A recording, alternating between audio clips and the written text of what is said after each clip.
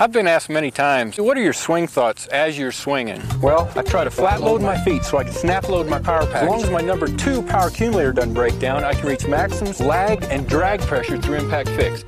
You see, the pivot is the utilization of multiple centers. Golf is geometrically oriented linear force. And if you think of all this, hopefully you'll hit shots like this. Hello and welcome to episode 5 of Full Swing Thoughts. I am Brendan Porath. I am joined by Andy Johnson and Joseph Lamagna. Andy and I, of course, if you've listened to this by now, do I need to do this again? You know who we are, where we're from. Joseph, maybe. You probably do. If you've done the first 4, you know now that you've gotten to 5. What Joseph Lamagna. What about the Fitz fanatics that just came in for this single episode? The Purple Nation from Northwestern, Evansville, just lining up. They just skipped ahead. Evanston, whatever. It's late. We're recording this one late at night on the East Coast. So Evanston, maybe the first of many misstatements. Joseph Lamagna, friend of the Fried Egg, contributor to the Fried Egg, bright young mind in golf media. We're jumping into episode 5 of the Netflix docuseries Full Swing. This one is titled American Dreams. Sure, fine. I don't know that it connotes or foreshadows too much other than it's about the U.S. Open. The characters largely portrayed in this episode are Dustin Johnson and Matthew Fitzpatrick. The setting, I think it's only the U.S. Open, aside from their homes and going to Fitzy's home in England, in Sheffield, going to Jupiter. I don't know what the point of going to Sheffield was. I thought it was fine. There's a little background. It was more of a background piece of like who his parents are, what he was as a kid. You didn't like the bin of yardage books that they got out in the stats? Like that. I mean, that's just good color if you're going from one spot to the next. But those are the large, the main characters in the main settings for episode 5, American Dreams. Initial, early, overarching thoughts about this. I thought it was really pretty. This is a very, vacuous point, but I thought this one was really pretty and shot really well. I don't know why it popped. And I said this about episode 1. This just looks different. Like the scenes on Medalist, like where he's like, they're zooming like the 360 around Fitz. I thought it just like looked really cool. I thought it was 2 really strong, authentic portrayals of both the people and players in this. I felt like, I'm not sure I learned a lot new about Matt Fitzpatrick, but I felt like I got a very genuine look into who he is and how he is. I thought I learned a little bit more about how Dustin Johnson is outside of the. I think we understand he's a man of few words and just sort of equanimity at all times. I felt like I learned more about DJ and certainly why he went to LIV than I did Fitz, and that doesn't mean I didn't get much from the Fitz coverage because I thought it was great. I just found this to be 2 strong, authentic portrayals of these characters. Do you guys agree? What are some of your overarching thoughts? Joseph, I'll let you go first. I agree with you. Matt Fitzpatrick and Dustin Johnson are 2 of the players I think of as being some of the most authentic players in golf. So that wasn't shocking to me. I guess my main takeaway, I tend to be attracted to the misfits. And I think calling Matt Fitzpatrick a misfit may not be entirely appropriate, but doesn't have the physique of Dustin Johnson or some other top players in the world, which was hammered home a million times in the episode. He just works hard. I like going back to the USAM, small in stature. It's like they made sure to talk about that.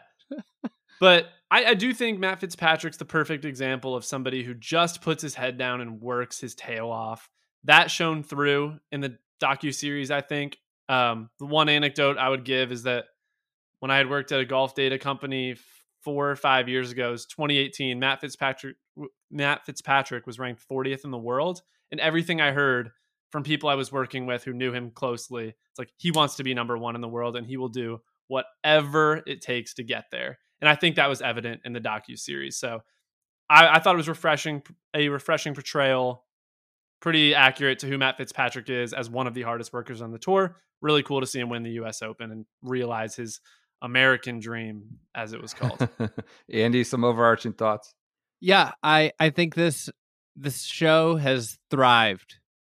The episodes that have really thrived, like the ones that we really like, seem to, a couple of them have had this juxtaposition, and this is one that had a great one, right? You had two great players that are wildly, wildly different with their approach and with their stature. Everything about these two players couldn't be more opposite outside the fact that they're very good at golf and authentic, right?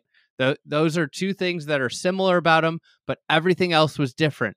And that's what I found really fascinating. You had DJ talking about like, I guess I think I can win even when I'm not prepared.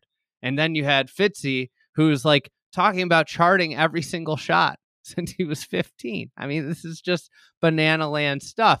And I think that really worked, right? It really works when they toggle between two way different characters. And it made me think back to the Spieth and JT episode. And I think that was the problem, is they were toggling between two guys that were, there wasn't much difference. If you had put like a Spieth next to I guess a JT next to Fitz, it might have been a little different. I don't know.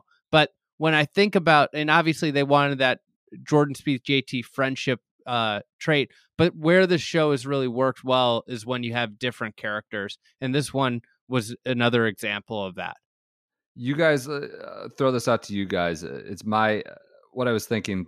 Just what worked for me so well with this one, and you guys can disagree here or agree. I feel like Fitz is the first character in this show who like really changed the dynamic of his career in this season. Obviously, he's changed the dynamic in his career over the last 2+ years. Like, we've seen him play well. We saw him shit the bed at the PGA, but like Joel Damon, like he's still the mid-tier guy. Brooks, JT added a major, right? But he's still like a top 10 player. He had already been a major winner. It felt like Fitzy was like the first player in this series that like ascended a new stratosphere of resume, of career retrospective. When you look, if he didn't win a major, he's in a different category than he is now. And they were there this season where the dynamic of his entire career changed. Scheffler, right? That's Scheffler. True. I guess I think with Fitz, one of the things that's definitely true.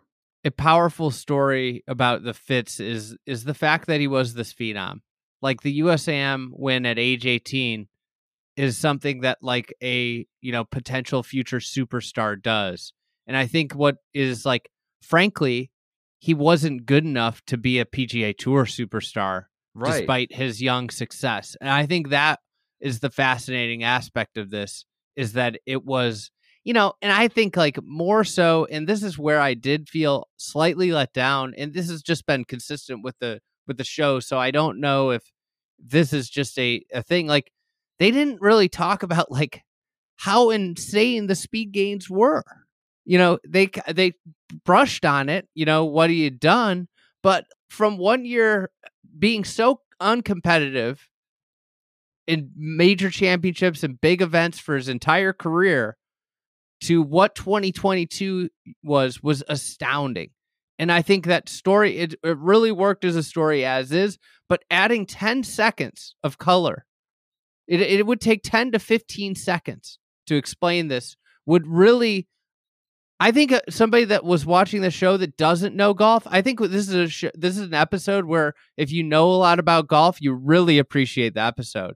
But if you don't know much about golf, if you're a general passerby, you don't understand that Matt Fitzpatrick was like kind of a mediocre tour player for the last 6 years.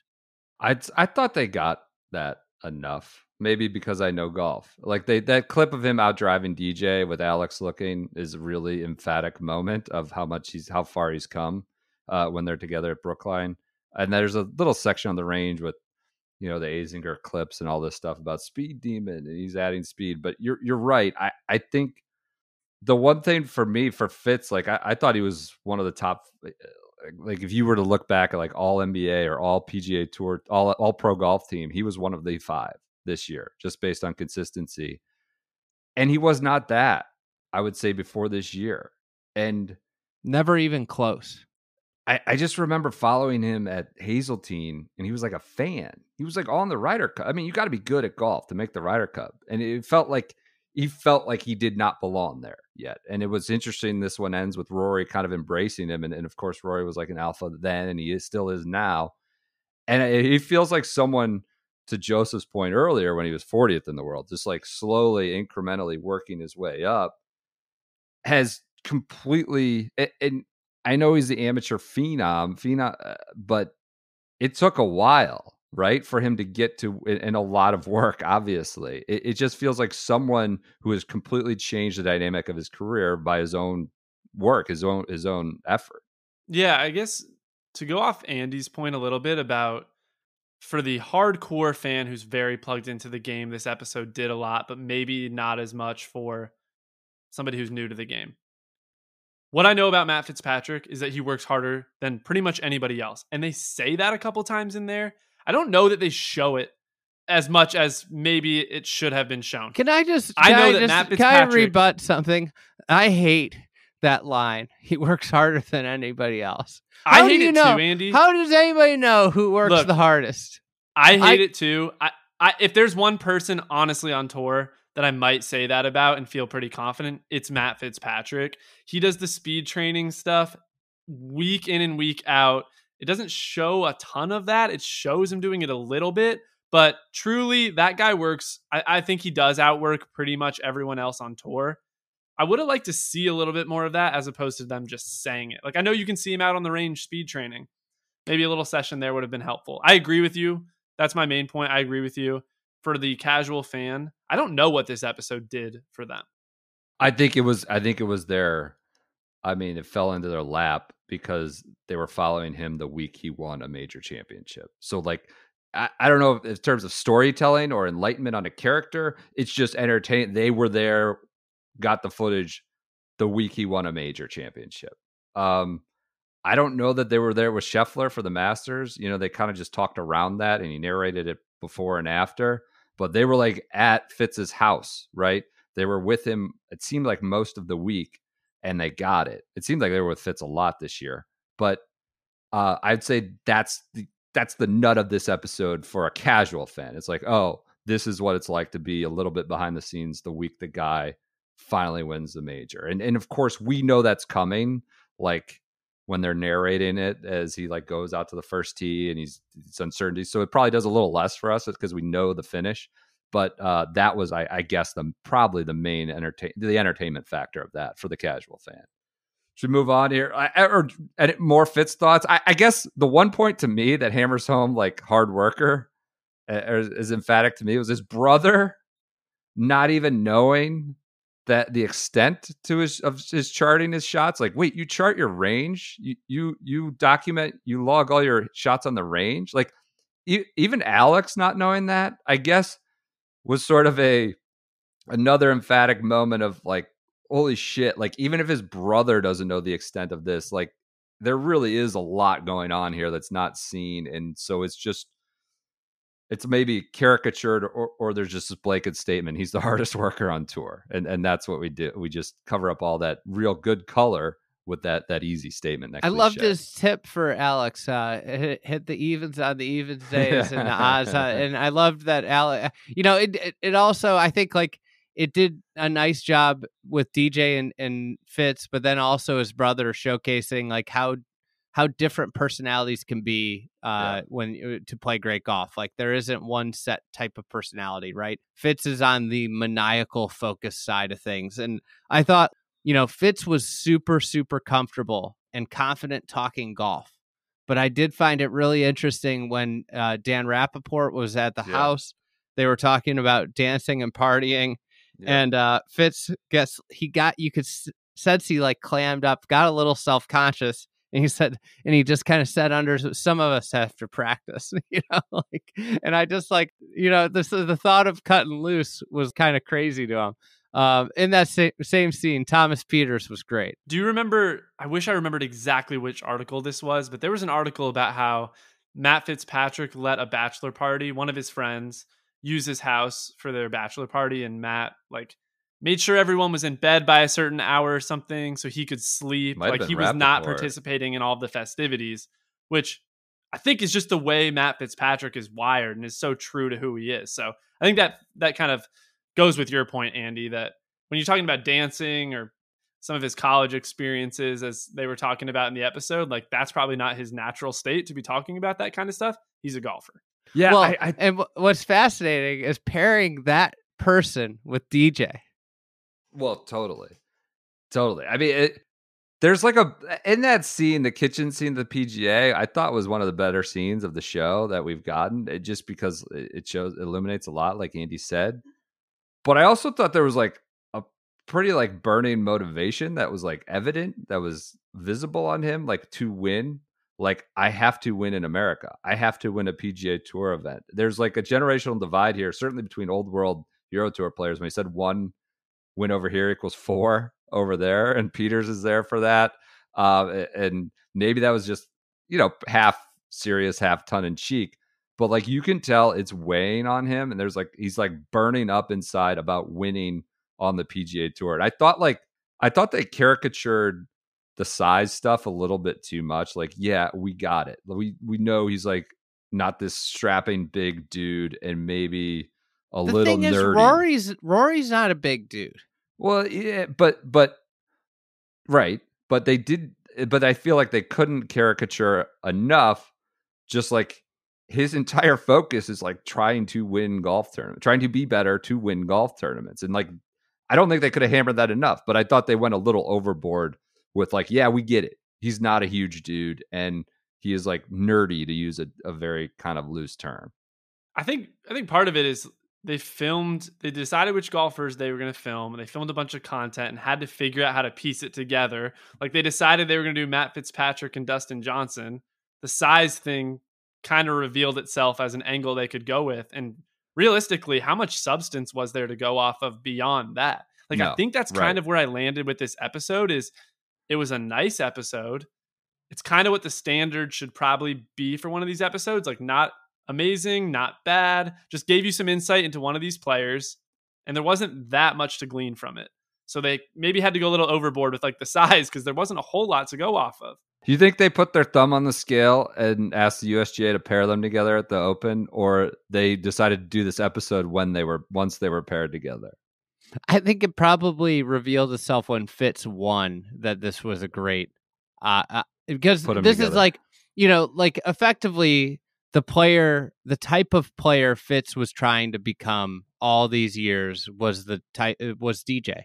If you think about like aspirationally, if you're a middle of the road PGA Tour player who's not very long, who would not middle of the road? He's not. I feel like I've said that twice, and I have like above average PGA Tour player who's not very long.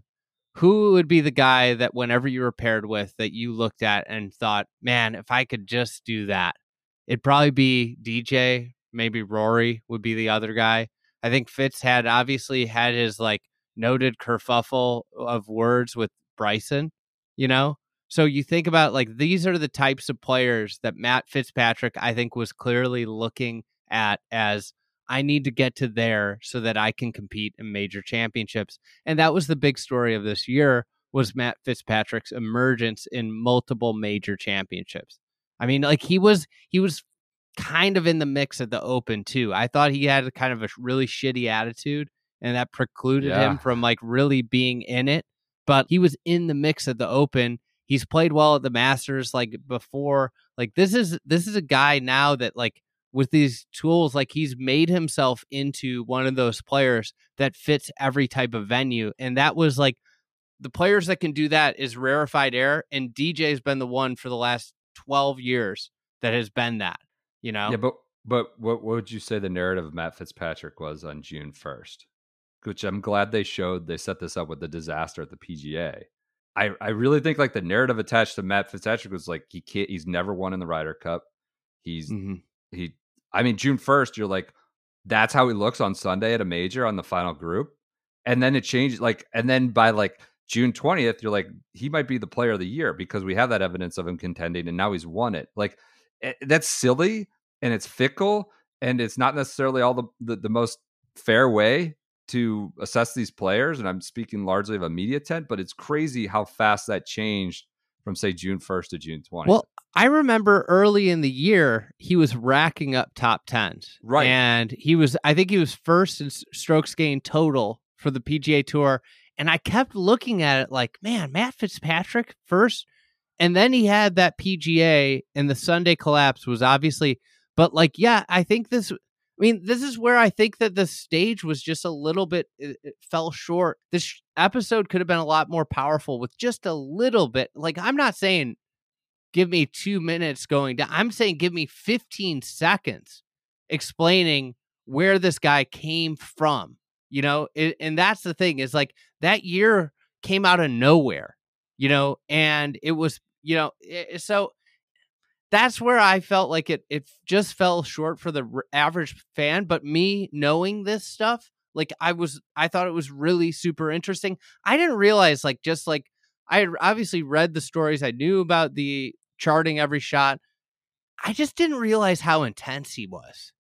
And I think that was one of my big takeaways from it was just the intensity and the drive. Yeah. That's what I think for me, the story of Matt Fitzpatrick, if that was some people's narrative entering June 2nd of 2022, that he hasn't succeeded in Ryder Cups, etc. Like, I think for people who like look at some of the stats and like, that's not the narrative.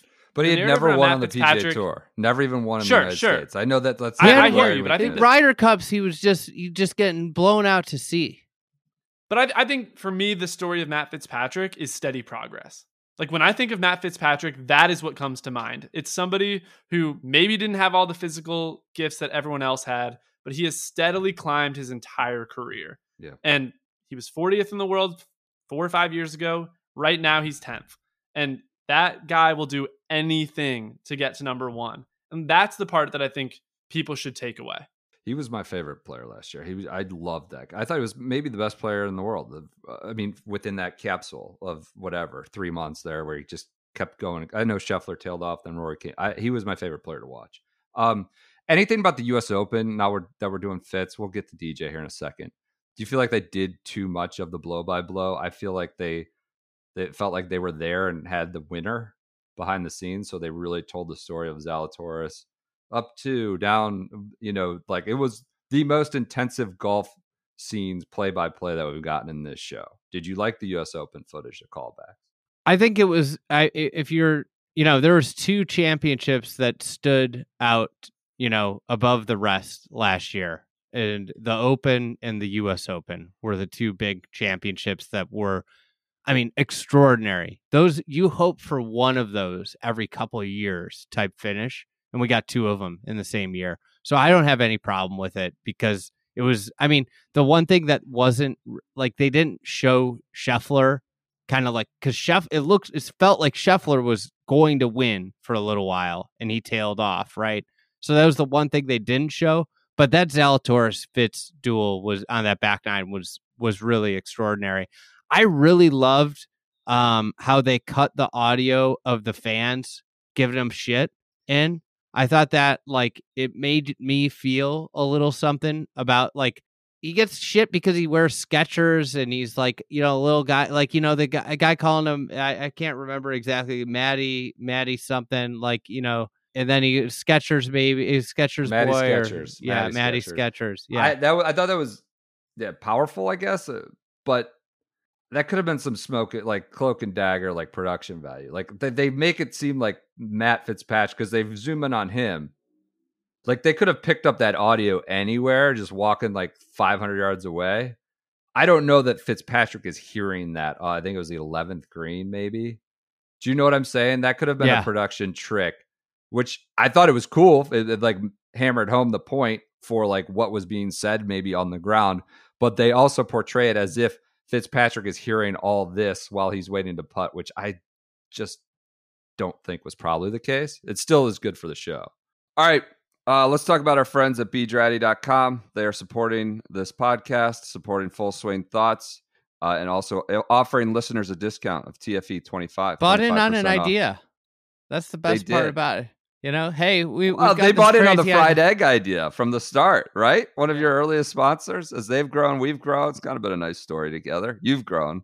You were there at the earliest days. I came aboard late, but yeah, they bought in on this idea. Yeah, it's been a great partnership for a long time, and why we partner with them is they have awesome stuff. Draddy in particular, their polos are second to none. One of the things, they were late in the game for the sport line, going to that tech fabric. Obviously, they have their classic cotton polos, Peruvian Pima cotton, that made them famous. Also, t-shirts. The Dewey t-shirt is a good one. For just little pocket guy there. Yeah, like it's nice to have a nice t-shirt, and they're nice t-shirts. But the polos, one of the things I love about them was the methodical approach to doing sport, and what it ended up being is like I've tried a lot of the other sports, and like whether they were advertiser or not, and obviously you can they're an advertiser, but I think that their fabric for sport is unmatched. It's like it feels very much like a cotton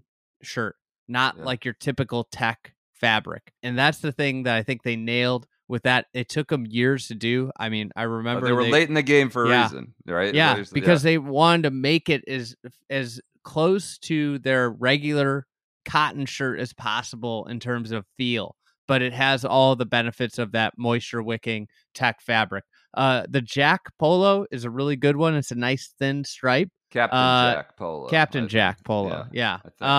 And it also has sun protection. So that's another nice thing. It's going to protect you from the sun. I highly recommend their sport line. I hear a lot of people like that are in maybe the Southeast. They're like, it's just too hot here for the regular Draddy. I'm like, have you tried the sport? And most of them are like, no, I haven't. I'm like, that will be, your favorite sport shirt. So 25% off using the promo code TFE25 at bdraddy.com.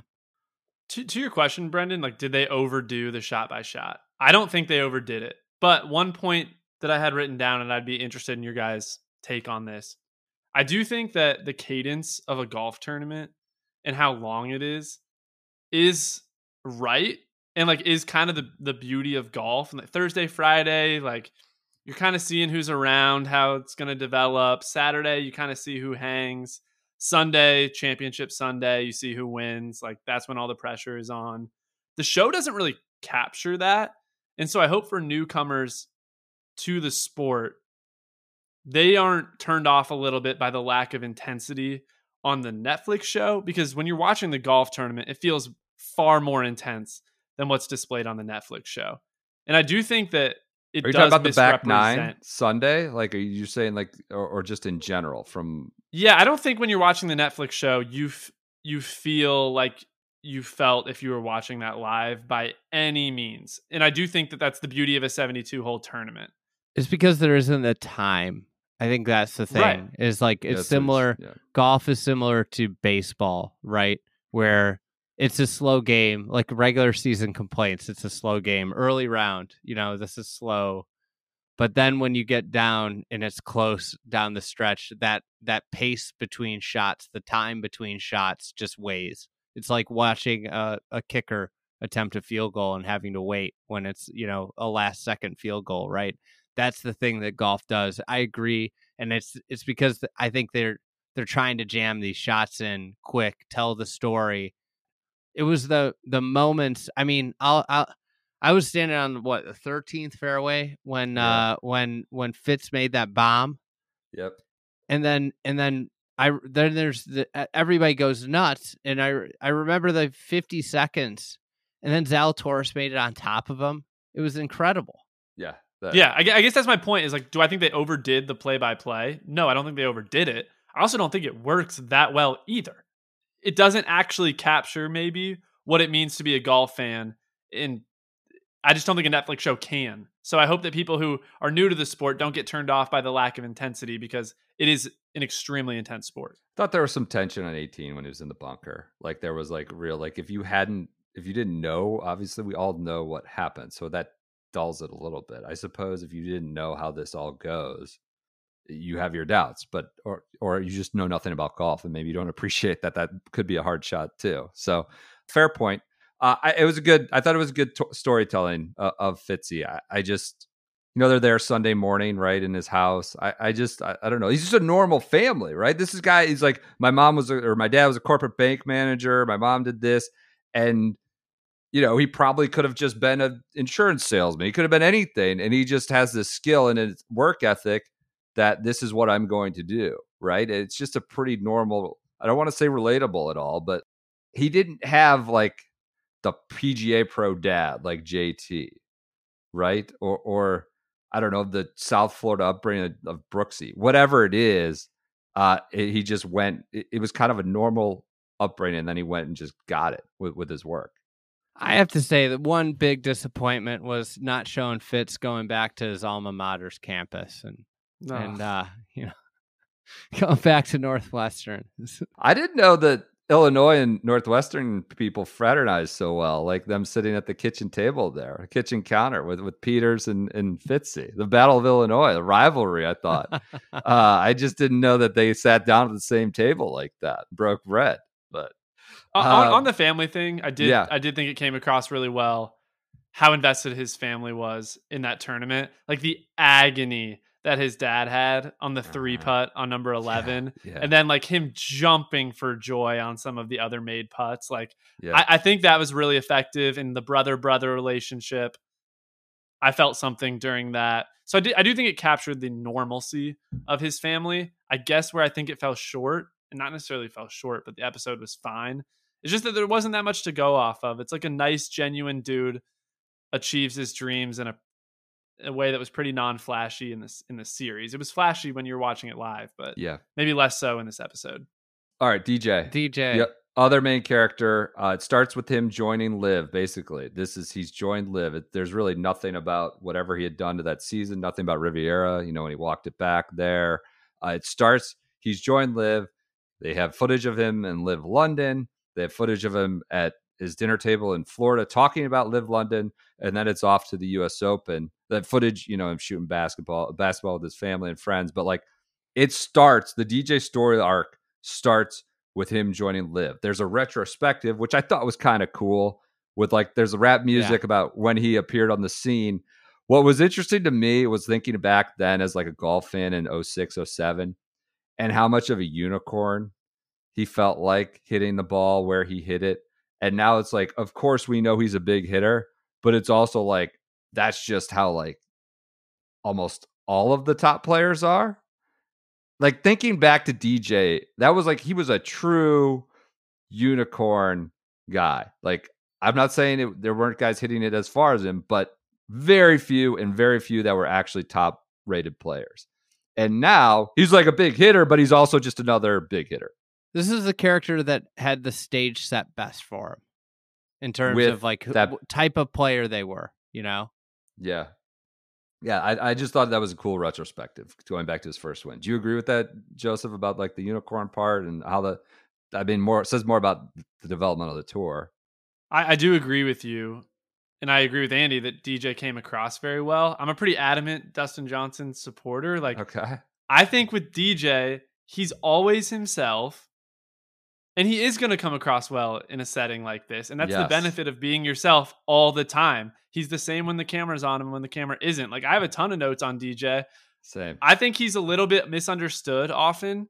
And I have a ton of respect for him. I think he came through very well, like you're saying. He came through awesome in this. I also, one point to not changing or being himself, he says, I don't feel like I'm any different than I am now. And they're talking about at the start of his career, it's like just my resume has built up and I just don't feel like I'm any different.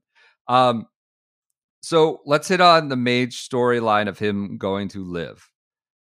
I think it's fair to say DJ's caught the least amount of shit of big name players that have gone to LIV. He's been the least, litigious, confrontational. He is quite praiseworthy of the PGA Tour in this episode. He's like, I love the PGA Tour. I've had a wonderful career. I'm very proud of it and always will be. I'm just taking a different step. I'm grateful for the PGA Tour. He said it's not up to me. I don't know what that was in reference to, like maybe just fighting or being banned. He goes, hopefully one day we can coexist nicely. And then he gives his reasons. It just came down to the offer they made me. It was playing less and making more money. It's pretty simple. And he's just got his hands up. Well, it's simple. Playing less, making more money. Yeah, and he and does then he an went on to analogy, say everybody would do it. but they didn't. Like there are world-class players that did not. So yeah, I mean, that analogy fell apart specific to golf.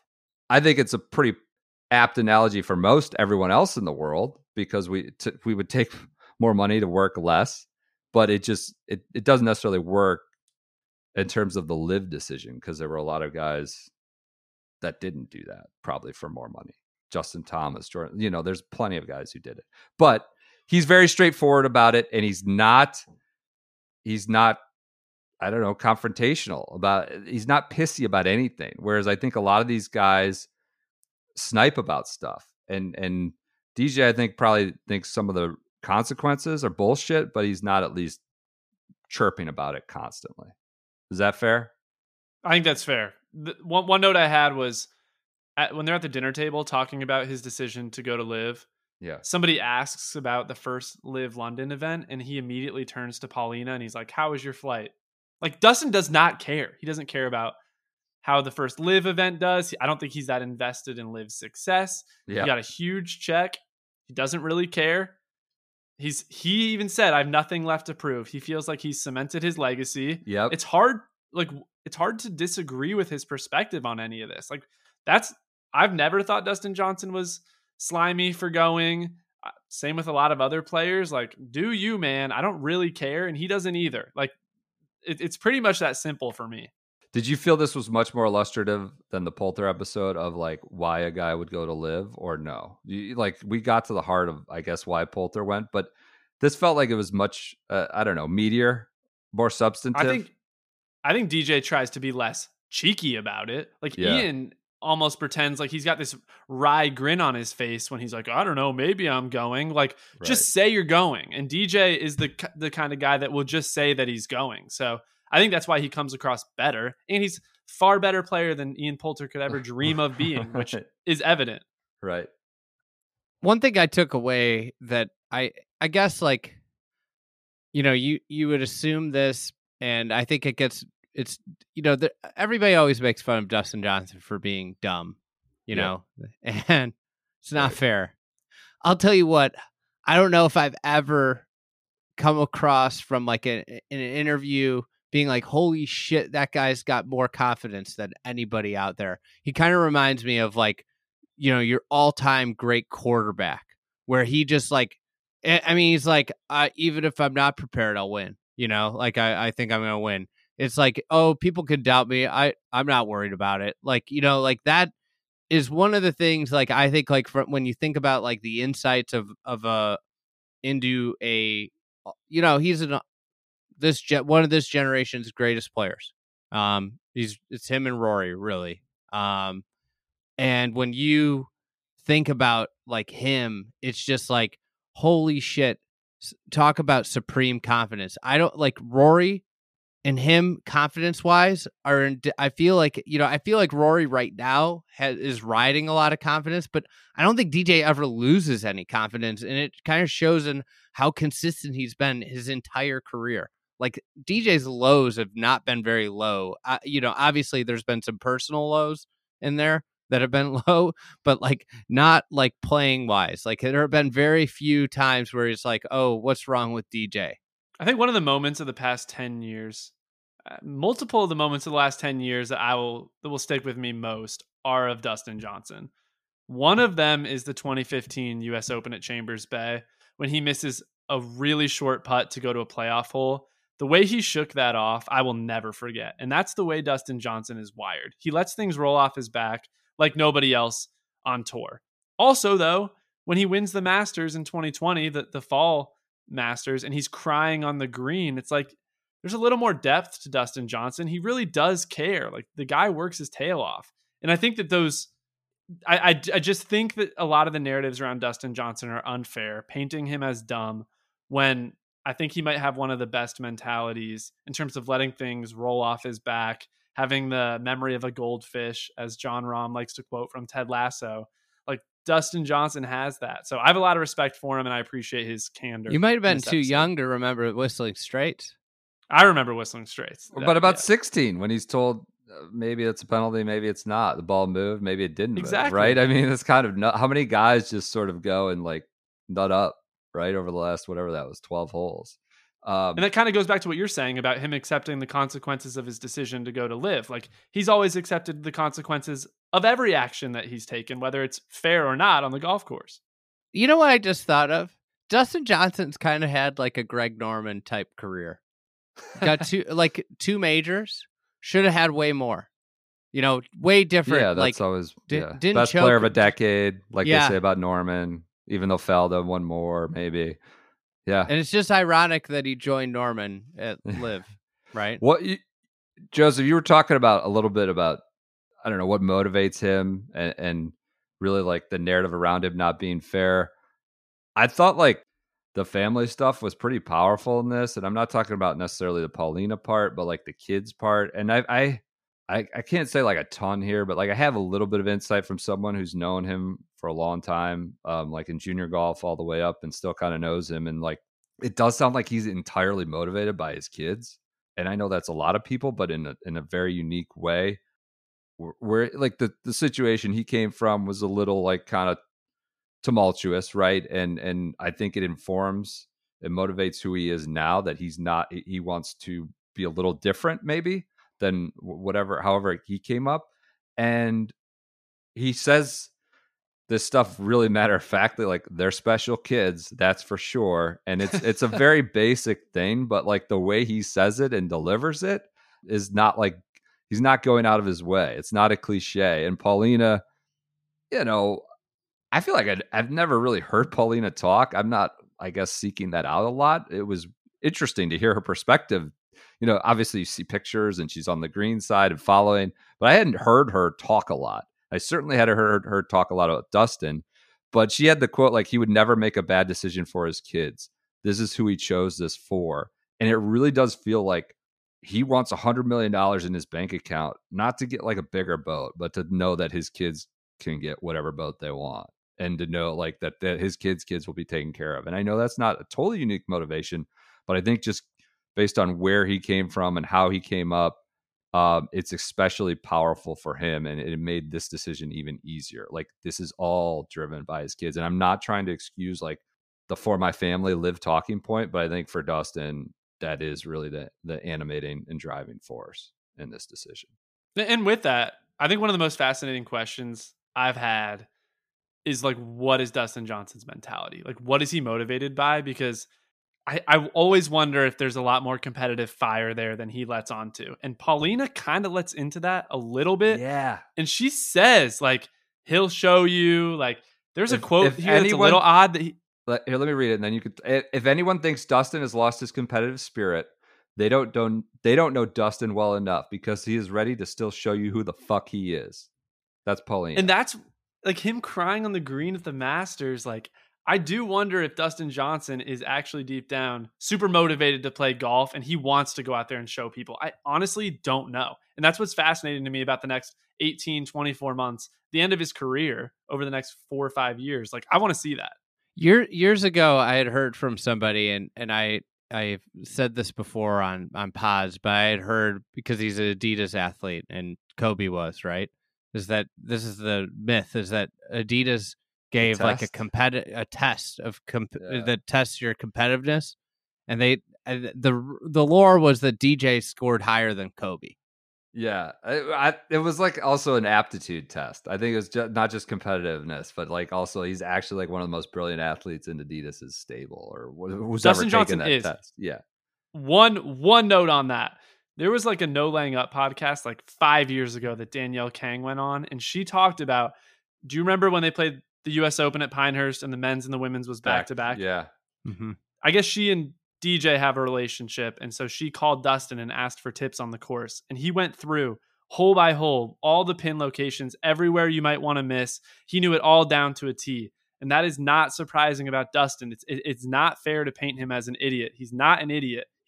has a great mind for a golfer. And he just says it in simple terms. I think he also has got his own little game with journalists at this point. Well, that's developed over years. He's up there. I know. He's up there just like he's just playing a game up there. Like, I think that's like the other thing that's going on with, like, I there was so much more authenticity in these interviews with DJ than he ever shows in a press conference. And I think it's because DJ is looking at people that have portrayed him as an idiot for years. Like, why would you give somebody respect when they haven't given you the respect back?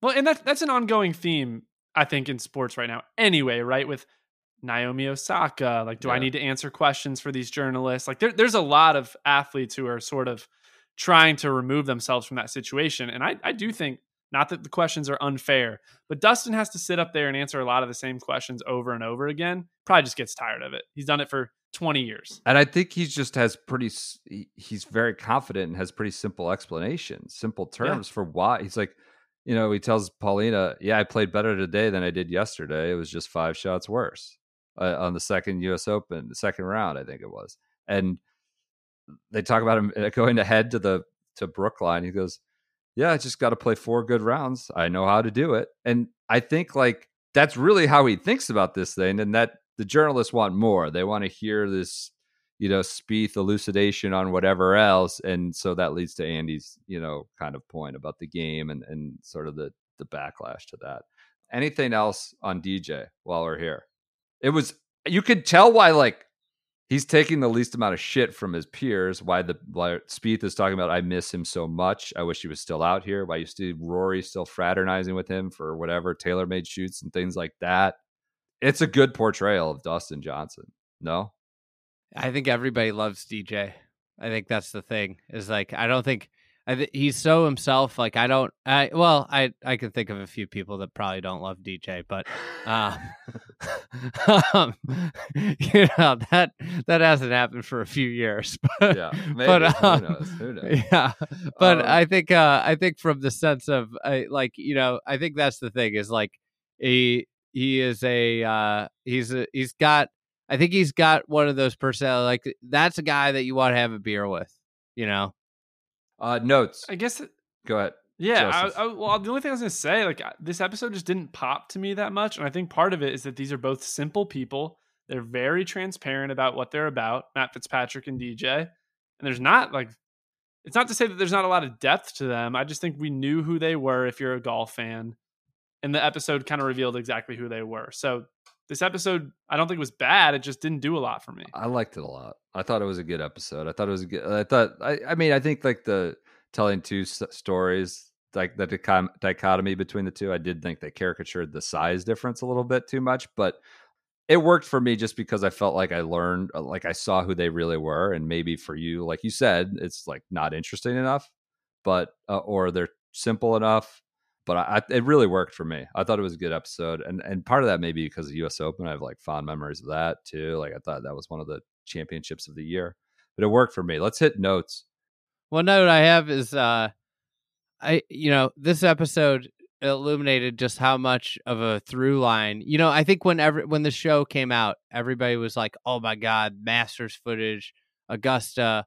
But the position of the PGA has created it to be this, like, through line for so many of these stories. I feel like the PGA is, like, anchored into, like, it's every nuts. Episode. Right. It's crazy. It's crazy how much the PGA is shown, because you have JT, you obviously have the who else was it? Fitzy. You have Fitz. Poulter is there. They have a lot of Poulter footage at the PGA. There's just a ton of PGA footage. I thought Fitz's setup in Jupiter was pretty Spartan.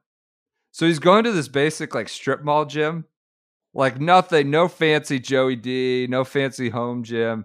It's like a strip mall gym, I think it looked like. He's got, like, his home looks more like a condo or townhome with, like, shares a driveway.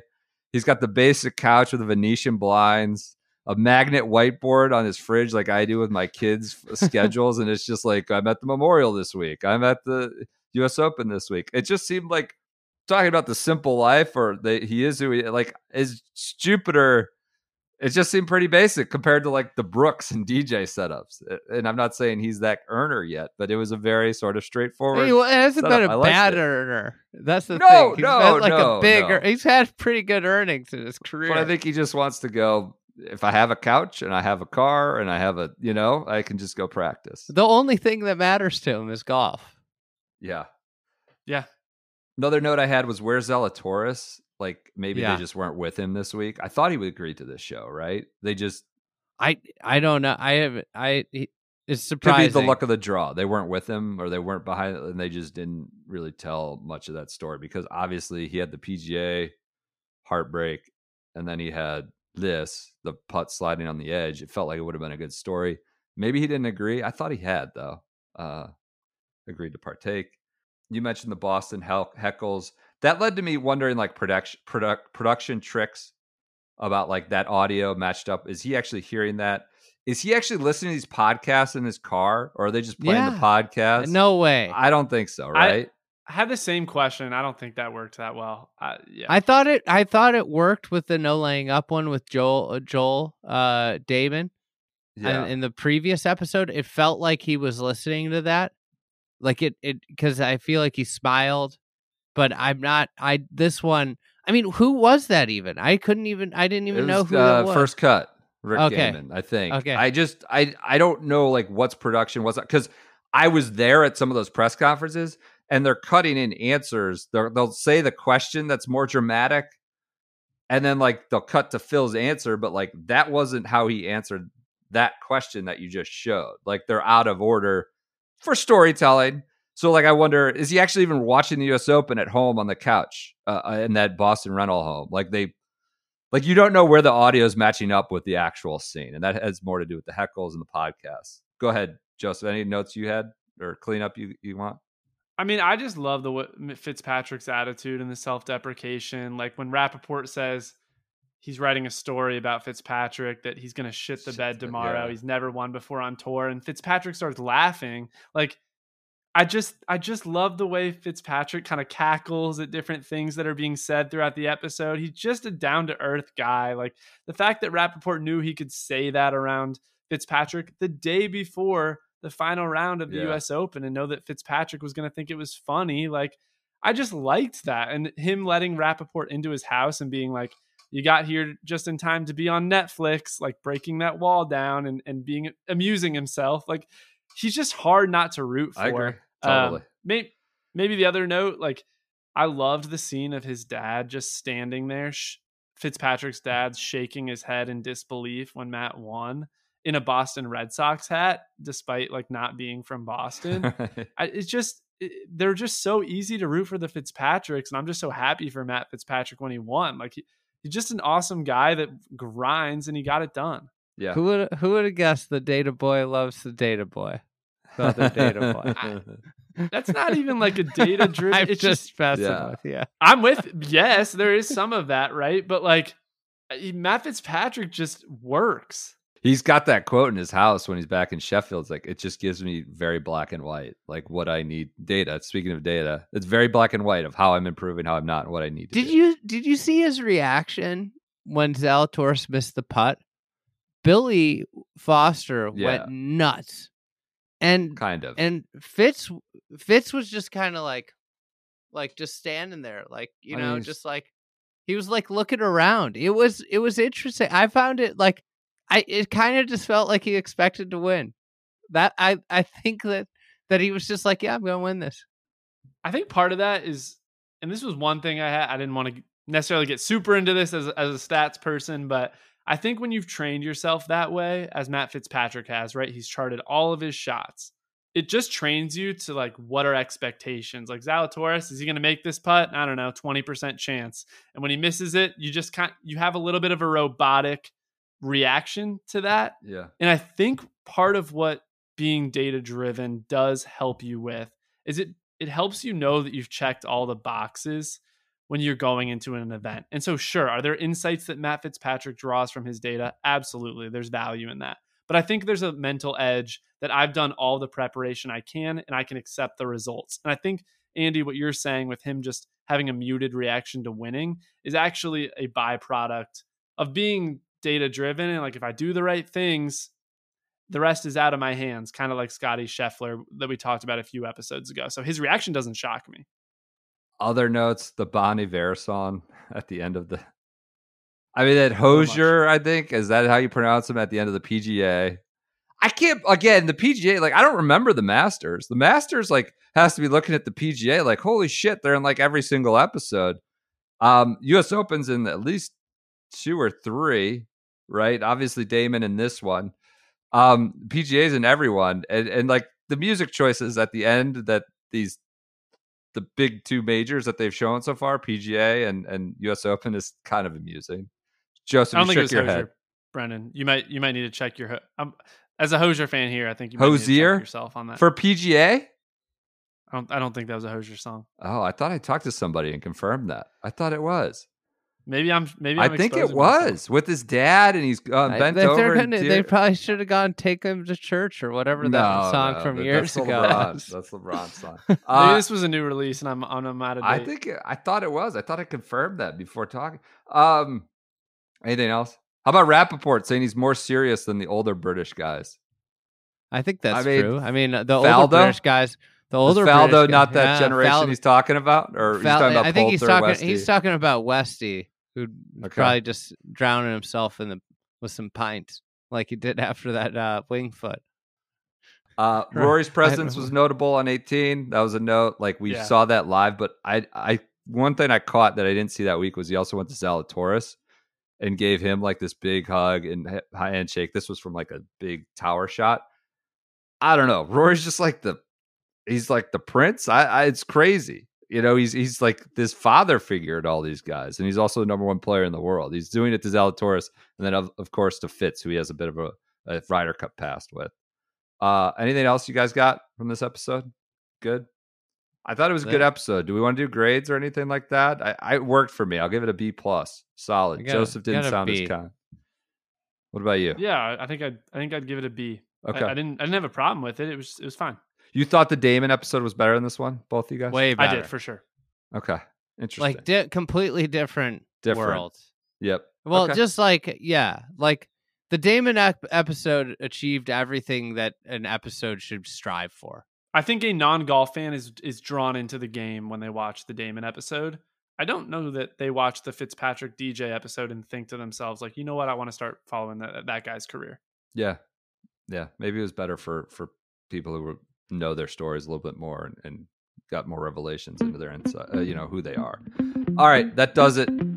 Episode 5, Full Swing Thoughts. We'll be back. Episode 6. Thank you all for listening.